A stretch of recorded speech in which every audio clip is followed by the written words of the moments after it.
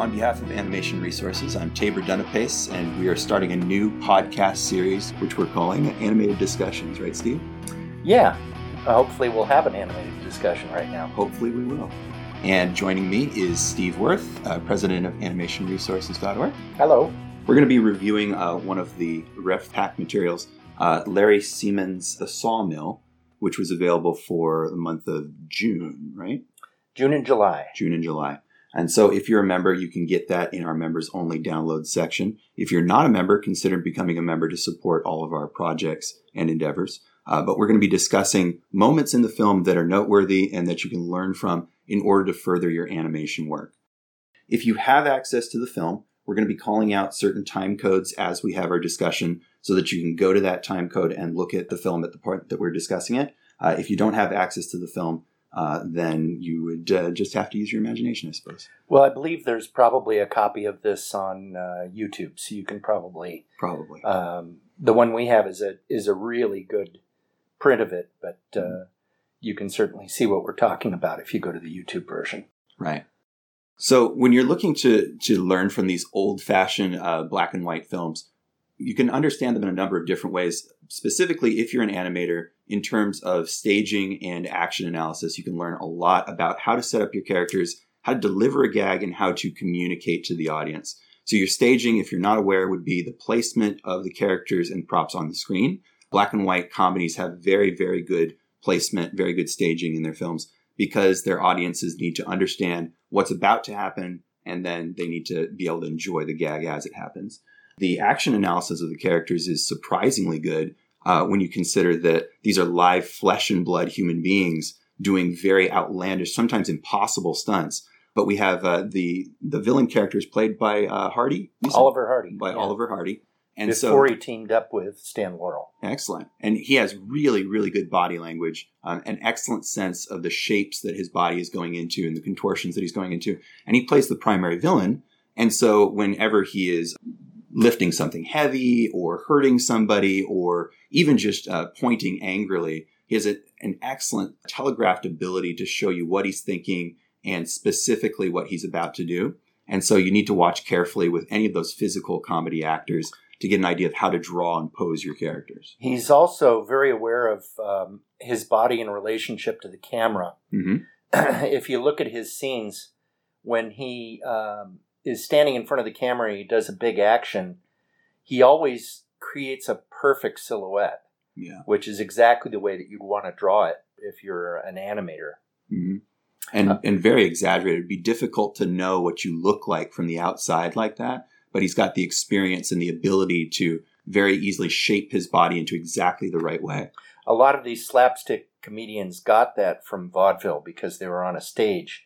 And you'll notice a lot of times that they stage things as if they're in front of a curtain, a flat curtain. Mm. Animation tends to do that too. If you look at Warner Brothers cartoons, whenever they're doing a funny action, almost always it has no depth. It's flat against the screen and performed from left to right or right to left. Mm. Another thing you can learn, you were talking earlier about staging and action analysis. Another thing you can learn is story structure. Now, obviously, a film like this has very little in the way of specific gags that are useful to us. The situation of a sawmill in the High Sierra, obviously in our ecological times, doesn't exist anymore. We aren't sawing down giant redwoods anymore. But the specific gags aren't important, but the structure of how they're arranged is. And the way the story is told, the way the characters are introduced, all of that you can learn from the way that these films are put together. Mm-hmm. So, for instance, in this particular film, it follows a formula that you can see in Warner Brothers cartoons. Actually, most 7-minute or 11-minute cartoons or 20-minute cartoons are laid out in this exact same way. When I worked at Spumco, one of the primary rules was the first thing you do in a storyboard, in the very first scene, is to establish where you are and the personality of the characters and the relationship between the characters. Mm-hmm. And this particular film does that super fast. Within the first 2 minutes, they've established just about everything you need to know. For instance, at the very beginning, we get about 15 to 20 seconds of establishing shots of lumber camps so that we know where we are. Then they immediately start introducing the characters one by one. Mm-hmm. And the characters are all very, very clear. Maybe almost caricatured versions of themselves, but it makes sure that the audience knows exactly who to root for, exactly what to expect from each one of these characters, including the star, who comes in, Iris in, rowing on a log at 2:23 in the time code. Yeah, which is one a of the good, funny gag. one of the interesting things is that they are able to distill everything you need to know about a character into a single shot. There's that particular shot has an optical that kind of reveals it, but the other shots are just single shots of a character standing and doing something that immediately establishes who they are. Yeah. The daughter of the owner, which, as we discussed, is sort of swapped out later on for the rich owner and the rich daughter, maybe due to filming constraints or something. But yeah, it appears that in this film they started out with the owner, who's kind of a hick character, and his plain but pretty daughter. They end up shifting from those characters to the owner of the sawmill, who's a big blustering guy who takes falls all the time, right, and his daughter, who's a society girl, riding horses and that sort of thing. And it appears that they got partway into the filming and realized that those two characters that they'd started with weren't strong enough to carry it all the way to the end. Right. So they just shifted horses in midstream, which tells you something about how they're writing these films. This particular film was probably shot without a script. They had a general outline and they prepared some specific gags. But the joining part of that was pretty much ad lib. And although they knew, okay, here we need to establish the characters, here we have a chase scene, that kind of thing, they didn't know the specifics of it. They didn't have a written down script. So that gave them a freedom to shift courses if things weren't working the way they really wanted them to be, to the strength of the way they wanted them to work, which is something I wish we could do in animation, but unfortunately animation is a lot more time consuming and requires more planning. Yeah, I could see why they might swap out the father, because he didn't seem like an adversary. He looked pretty kindly and he was laughing at the foreman being embarrassed by the daughter. And so having a second larger adversary makes a lot of sense, so that it can drive the action of the foreman being cruel and chasing him around the camp. But yeah, it was just kind of a puzzling thing to see. Yeah, he becomes the person to lead the guy around the camp. That becomes his purpose after the first few minutes of the film. Yeah. But there's a scene where he and his daughter are eating lunch, and Oliver Hardy comes up and shows that he's obviously sweet on the girl. And that again isn't followed up again later as much as it could have been. Right. And in fact, the lead female character becomes the society daughter of the owner of the mill instead of the young country girl. The country girl, yeah. She disappears pretty much by the end of the film. Right. It did lead to a good introduction of the relationship between the star and the foreman, though, because she's giving lunch to her father. She refuses it to him. He looks upset, and then she goes and offers it to Larry. And then he accepts and blindly is handing things over his shoulder to the foreman very shortly after that, which leads to him accepting it and happily eating a sandwich, and a nice, funny interaction between the two. So they set up the adversarial setup between the two of them very quickly there, and then followed up with it for every other scene and gag throughout the movie. So that was pretty strong. And once they get to the point where they've established all the characters and all of the relationships between them, then it shifts to being more of a chase scene and variations on a theme. Yeah. And you can see how those are sort of interchangeable. I mean, it makes sense that they would be.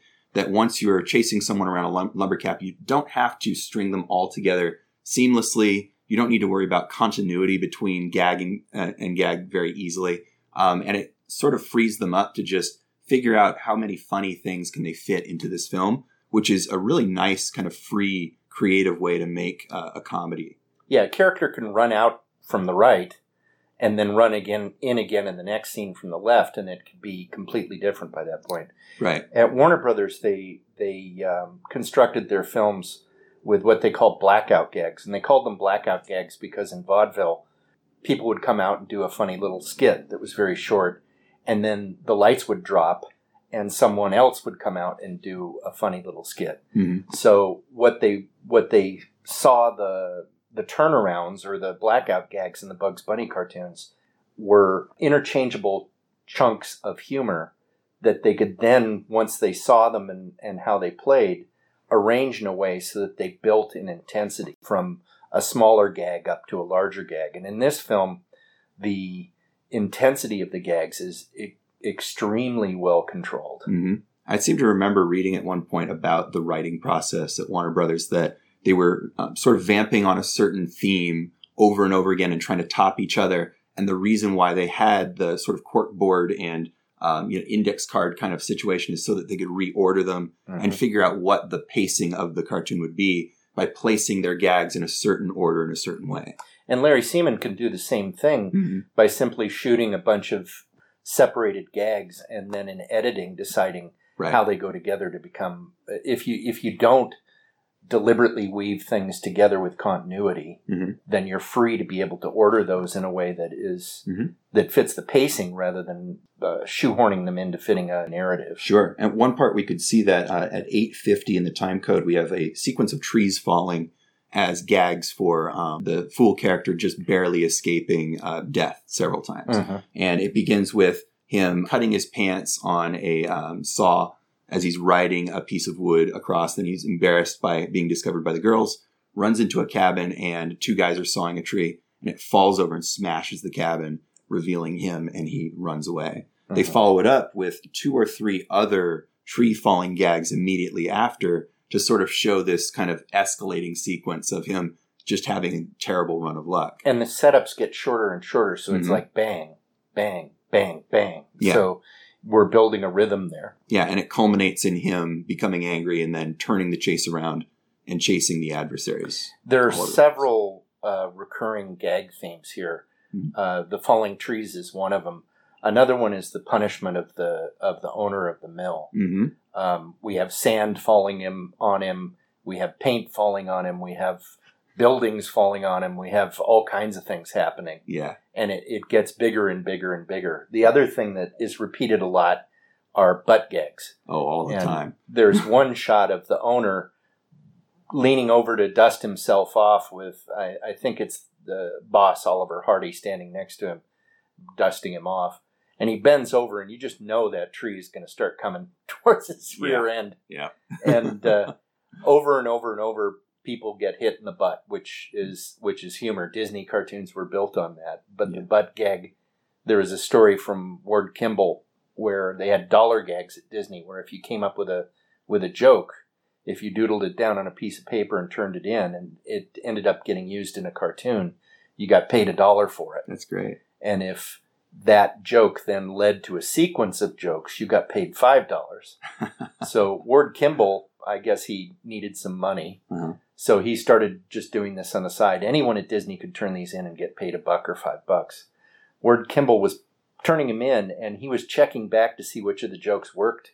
And he found that if he attached a butt joke to his gag, in other words, just shoehorned in a butt gag in there, he always ended up with $5 instead of $1. Wow. So I think he single-handedly was responsible for all the butt jokes in Disney cartoons became rich. Yeah, I know another aspect of that that I've heard. I think this was something in an interview with Chaplin where sorry, not meaning to make a pun, the butt of the joke needed to be someone with dignity or power, or someone who could not see that they were ridiculous, someone who is stoic.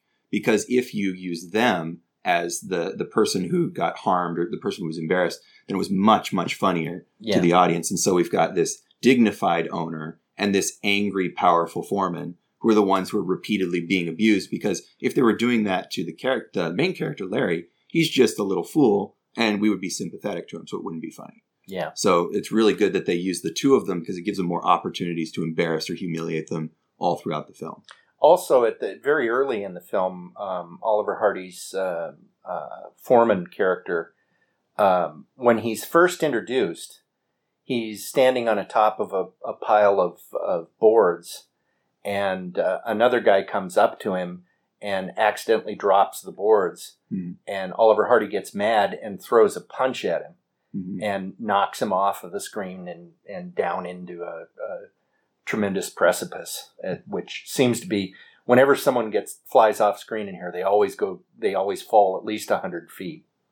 But in any case, the purpose of that shot was to get audience sympathy with Oliver Hardy's victims. Yeah. Because he's the bad guy.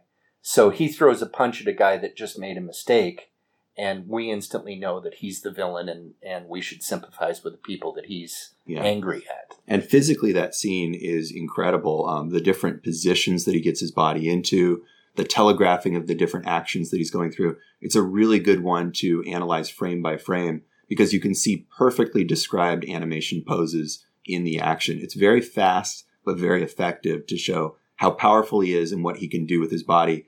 Later on in the film, he takes a giant log and hauls it off screen, throwing it high into the air to hit Larry's character on top of, I think it was the sand at that point, to knock him off. But again, he was pantomiming this very large, heavy sort of powerful throwing action, whereas you can see that the log is on a wire and that it's being hauled off through, someone off screen.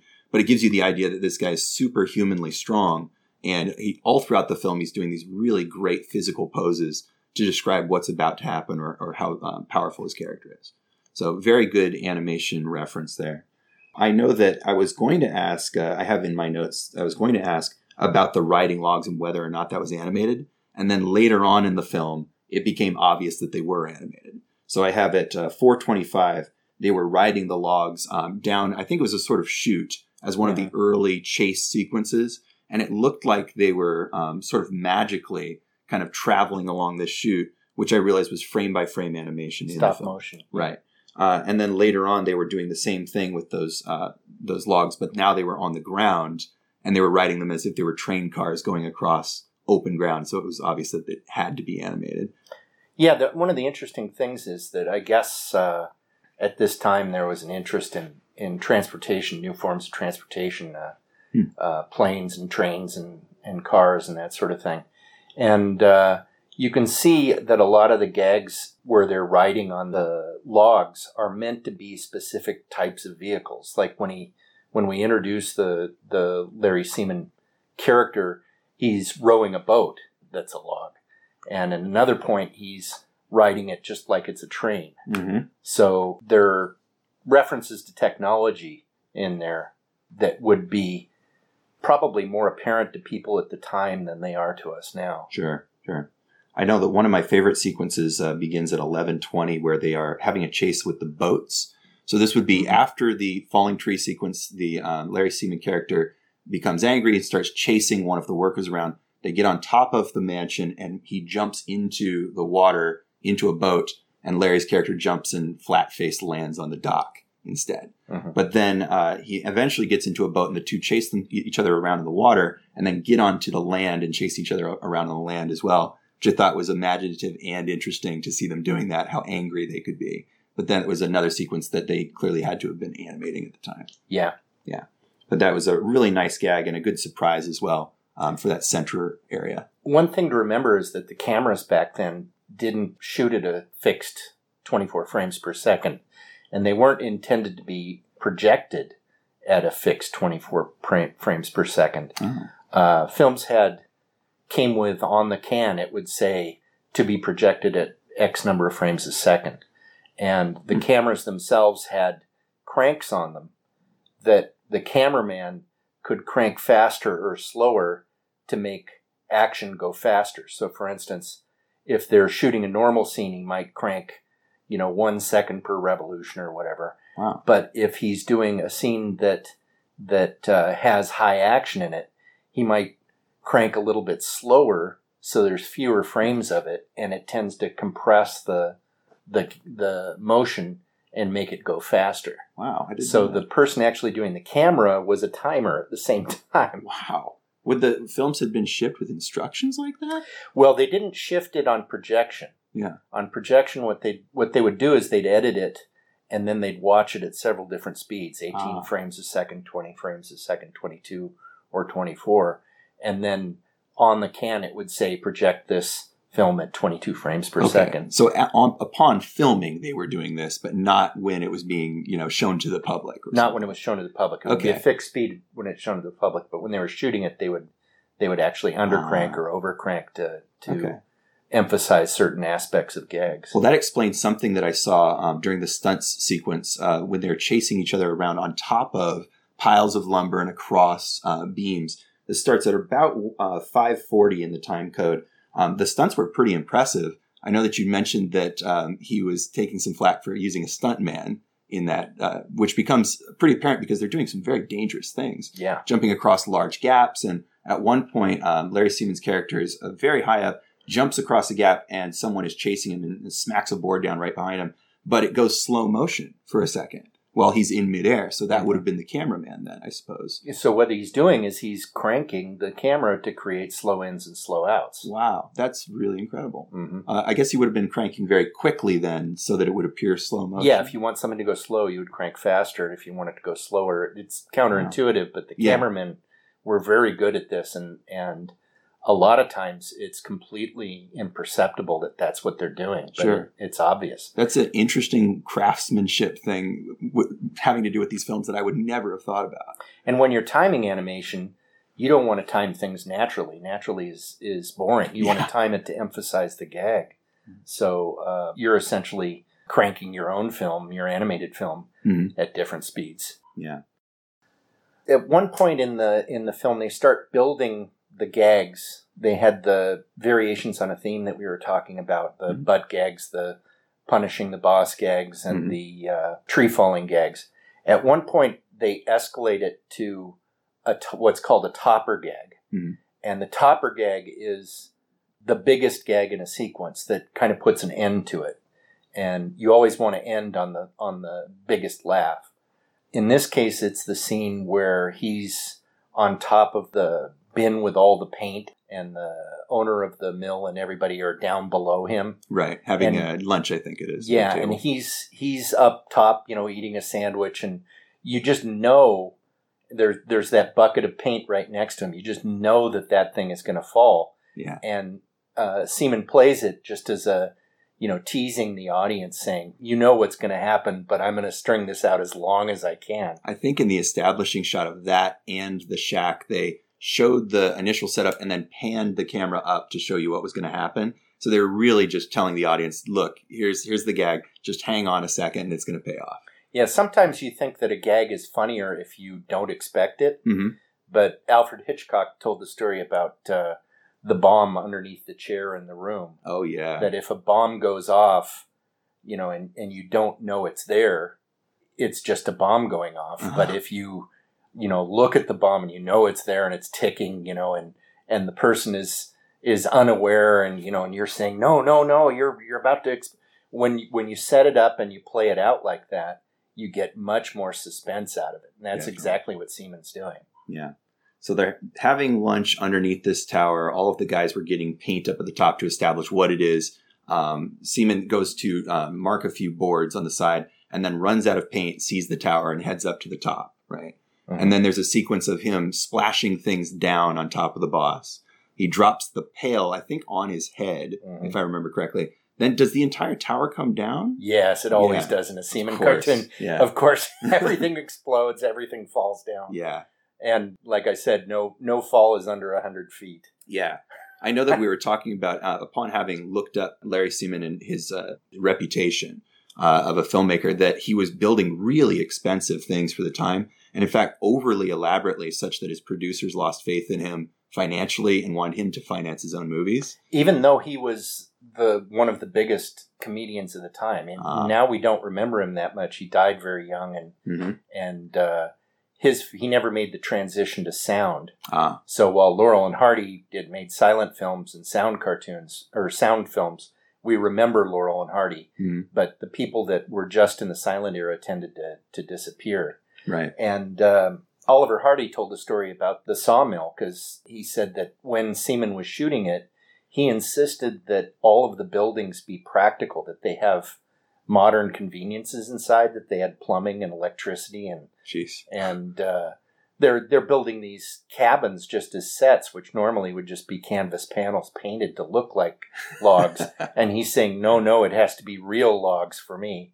And, he was a big star at this point. He had the right to do that, but eventually it broke him. He did a feature version of Wizard of Oz, and poured so much money into it that there was no way it could ever make the money back. And by that point, he had guaranteed the production with his own finances. Right. So he went bankrupt, essentially. Yeah, I was trying to think about why I hadn't heard of Larry Seaman before, and whether or not it had anything to do with the way that he was doing his character and his productions compared to the way that Keaton, Chaplin, and Lloyd did their productions. The only thing I could think of is that his character itself was less magnetic than their personal characters, even though he had lots and lots of great characters in his scenes. His sort of childish, kind of Mickey Mouse almost, rascal fool kind of character didn't quite seem as sympathetic as like the Little Tramp or, stony-faced Keaton or something like that. Maybe. I think it probably had more to do with the films and their distribution after he was gone, because short films were harder to sell to television, other than just as filler. And, people tend to respect the guys who did features, and that when you say Keaton, Chaplin, Lloyd, and Laurel and Hardy, all of those did features. Right. And Marx Brothers, they're all known for their feature films. And Seaman just made the one, and it killed him. Essentially. Was this the only one that he... the Wizard of Oz was the only feature that he made, really? I believe so. Wow. The rest were all shorts. Oh, boy.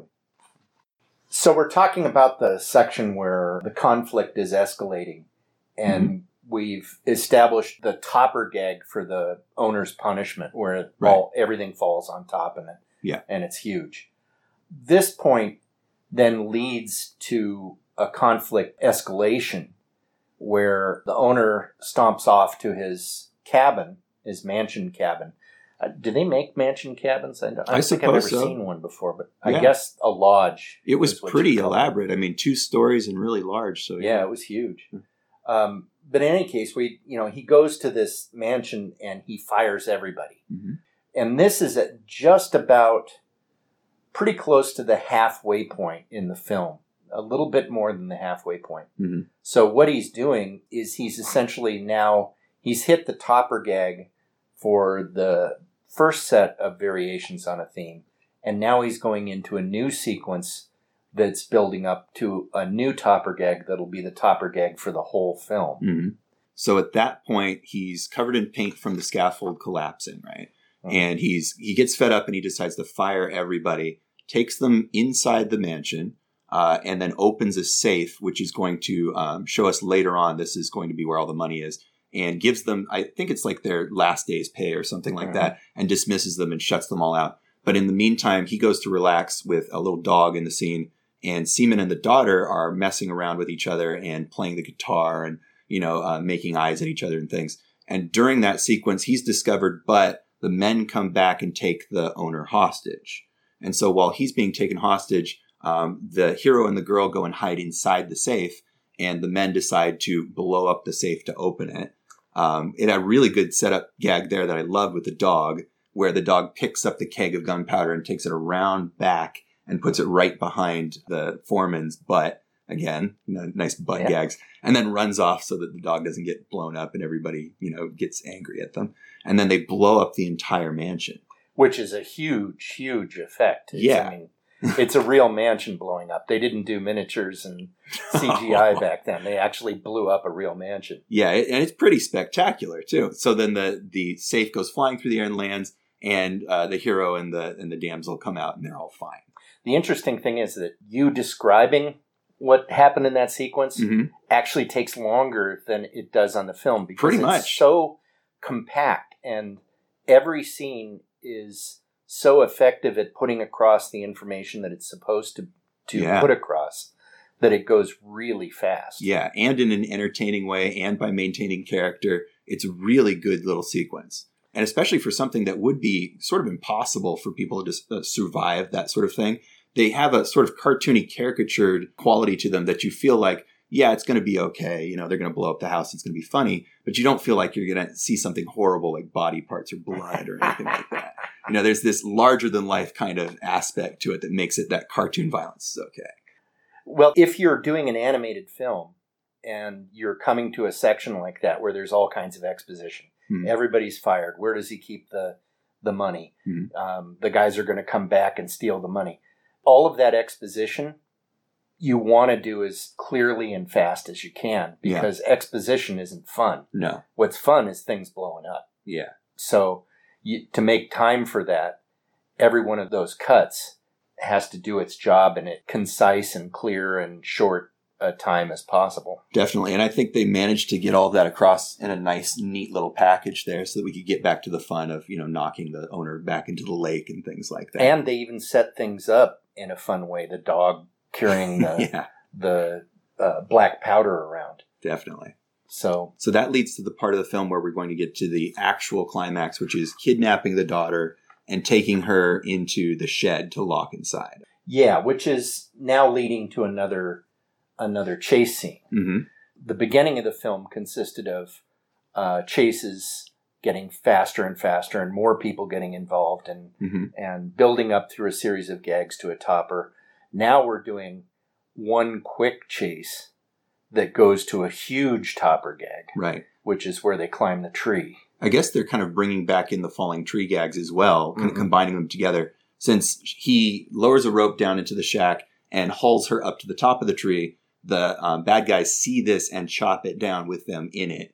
And so they're kind of combining several of those at the same time to The tree obviously it's a logging camp. That's the overall theme. Yeah. When in the old days when they would do a Mickey Mouse cartoon, they would just think of a premise, which was, okay, Mickey in this one has a steamboat. Mickey in this one is like an airplane. In a circus. Mickey has an airplane in this one. That's the overall premise of the short, which is logging camp. Right. So obviously the biggest topper of the film has to hit the premise. Mm-hmm. And that makes a lot of sense, you know, so that you tie up the whole kind of film in a nice little bow. So again, we end the film with an absolutely massive, you know, you think that the exploding mansion cabin is the biggest that it can get. And then they proceed to climb a giant sequoia and chop it down. Yeah. Do you think that it was a real tree falling down? Because I would have a tough time thinking that was a fake tree. It looked quite real. Was not a fake tree. I'm pretty sure that was a real tree. That's amazing. Yeah, and the ones that they were falling on top of the cabins and stuff were too. Certainly the one that landed right behind him at the end of the falling tree sequence bounces the dirt and the brambles around him so hard that I can't possibly think it was fake. Which is incredibly dangerous, I'm sure, because you don't know when a tree is, you know, there are all those gags about, you know, you chop the tree and then it ends up falling the way you didn't expect it to. Yeah.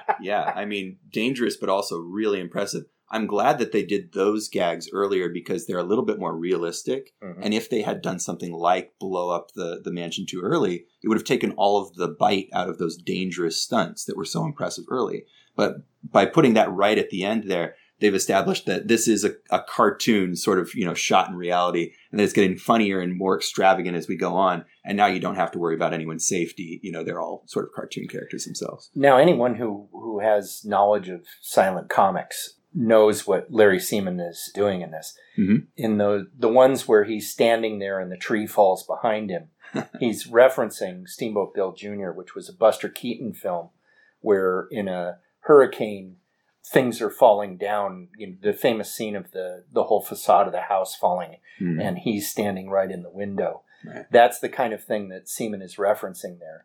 And I'm sure that the way Seaman was thinking was, okay, I'll do some Buster Keaton gags, and then I'll do a Larry Seaman topper that's 10 times bigger than a Buster Keaton gag. Yeah, a giant sequoia. Yeah. A giant sequoia and an exploding mansion. And, you know, he was famous for these things. All of his films had just huge stunts like that. Yeah. Well, it's very impressive to see and an amazing treat to see something so extravagant on film, especially given that it's all live action. And although we could animate something like that, or doing a drawing would be far less dangerous, seeing a live demonstration of something that extravagant is really an amazing thing. Yeah. So once we get past all those topper gag, the huge swinging off of the tree and like Tarzan and all of that gets finished, we're basically at the end of the film. And the secret now is to tie it up in a neat little bow and get it off the screen so that everybody is left remembering the big things and not distracted into whatever your ending sequence is. That's a good point, yeah. So that last little sequence, all he does is just one more round of his regular gags, which is humiliating the owner. Right.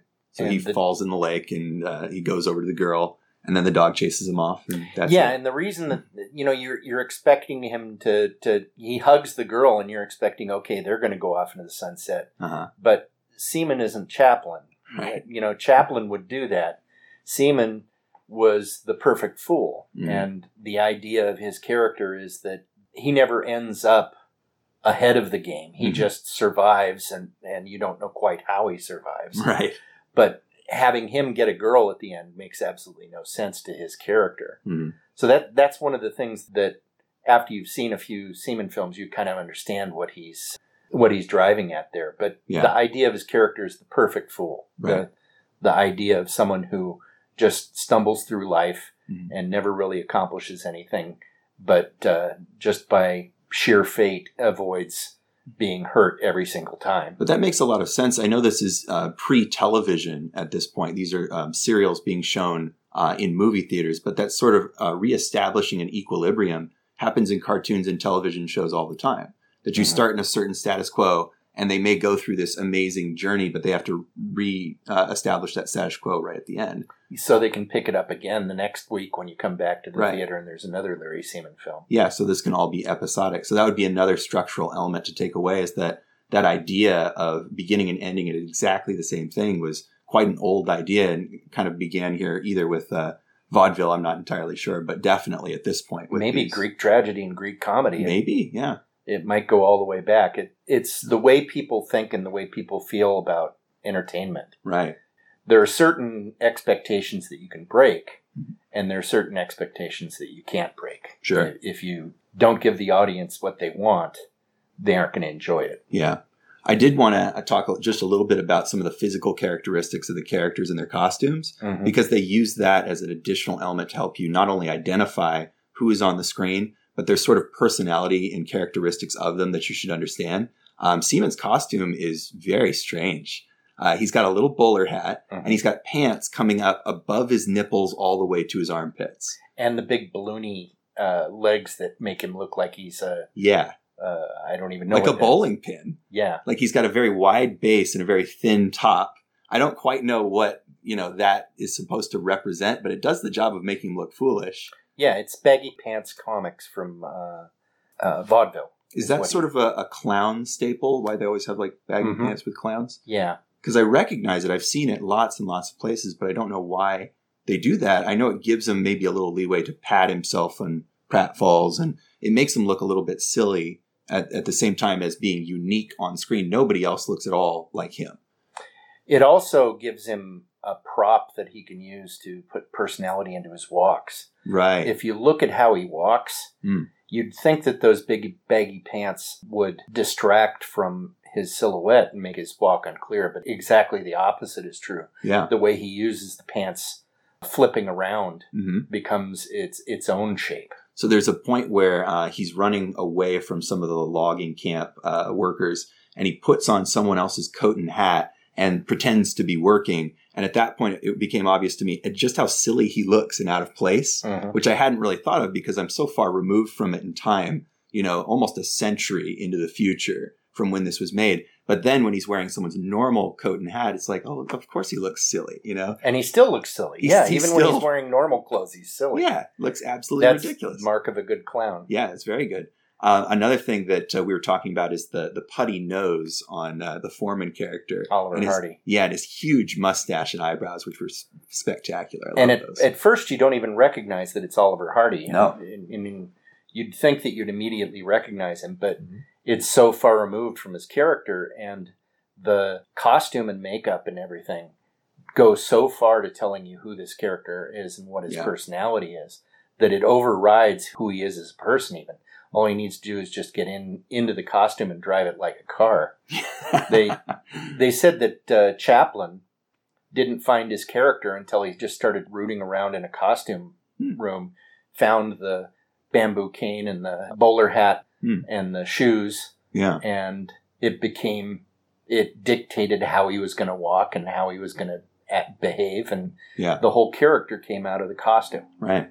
I know that Larry Seaman has sort of clown makeup on, not exactly, but sort of a white face with like accentuated eyebrows and maybe lips as well. I don't quite remember, but it makes it so that all of his facial expressions are very clear. And then the Foreman, almost in the opposite way, has all of this hair and stuff over his face, but his facial expressions are really clear also.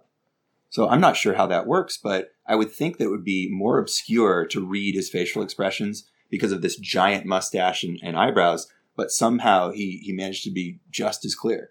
Well, I think if you look at it and break it down, you'll see that what Oliver Hardy is doing there is that he's using his physical stance and the way he holds his arms and the way he holds his body to accentuate things that Larry Seaman might do with an expression on his face. Yeah. So all he has to do is just do the eyebrows down, angry thing, and then the rest of it, his gestures can cover. It may be that the eyebrows are even in a permanent scowl along with the mustache, so that he gets this kind of baseline default of surliness. And then when he does a large expression like surprise or something, then they pop up momentarily and are sort of telegraphed. One of the things that I noticed, because the first time I watched it, I wasn't entirely sure that it was Oliver Hardy because I hadn't read up on it yet. And one of the things that I noticed that I went, hey, wait a minute. There's a scene, I think it's where he's having the picnic, and he comes up and he points at something with his finger. And he does that thing where...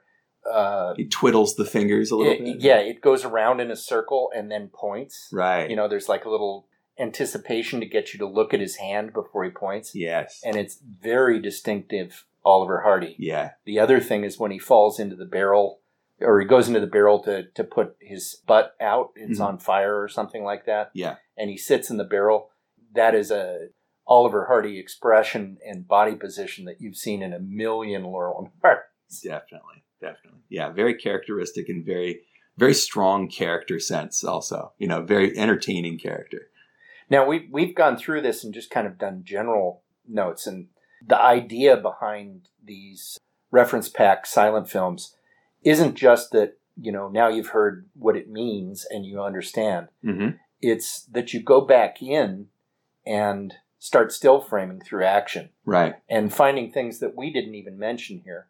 Every single scene in this film has something worthy of study. And even if it doesn't apply directly to what people are working on right now, when you look at this stuff and you absorb it and you analyze it and you break it down, it becomes a part of you that you can then call back on. Right. And another thing I love is that sort of pioneering spirit of early film where they were using whatever they had available to achieve some effect.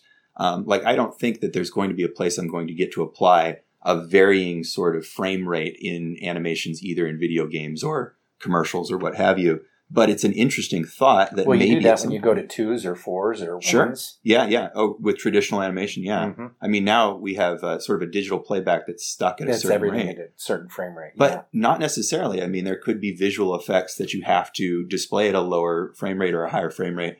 But pull that sort of... out. Yeah, that pioneering spirit, though, of using that as a tool rather than seeing it as sort of a limitation is a really encouraging thing, because as technology changes, you never know what sort of adversity you're going to have to deal with. And being creative in that way is going to provide you new opportunities. Well, studying where technique comes from is at ground zero is always more illuminating than just seeing it applied the same way over and over again. Yeah. There weren't any rules, and these guys were making it up as they went along.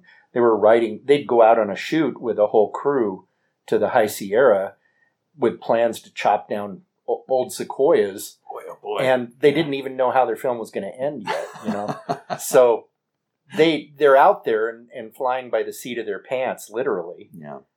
It's bravery, but it's also, it forces you to be creative. Mm-hmm. Sometimes animation tends to lack spontaneity and not have the direct connection with the person who's making it. Right. In this film, you look at it and it's all spontaneous and it's all directly connected to the people who are performing the characters. Yeah.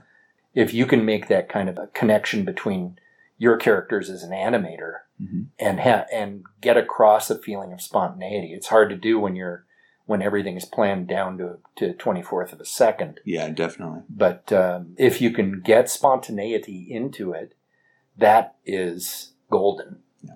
And it doesn't even matter if your continuity is entirely correct. You can drop a character like the Hick boss.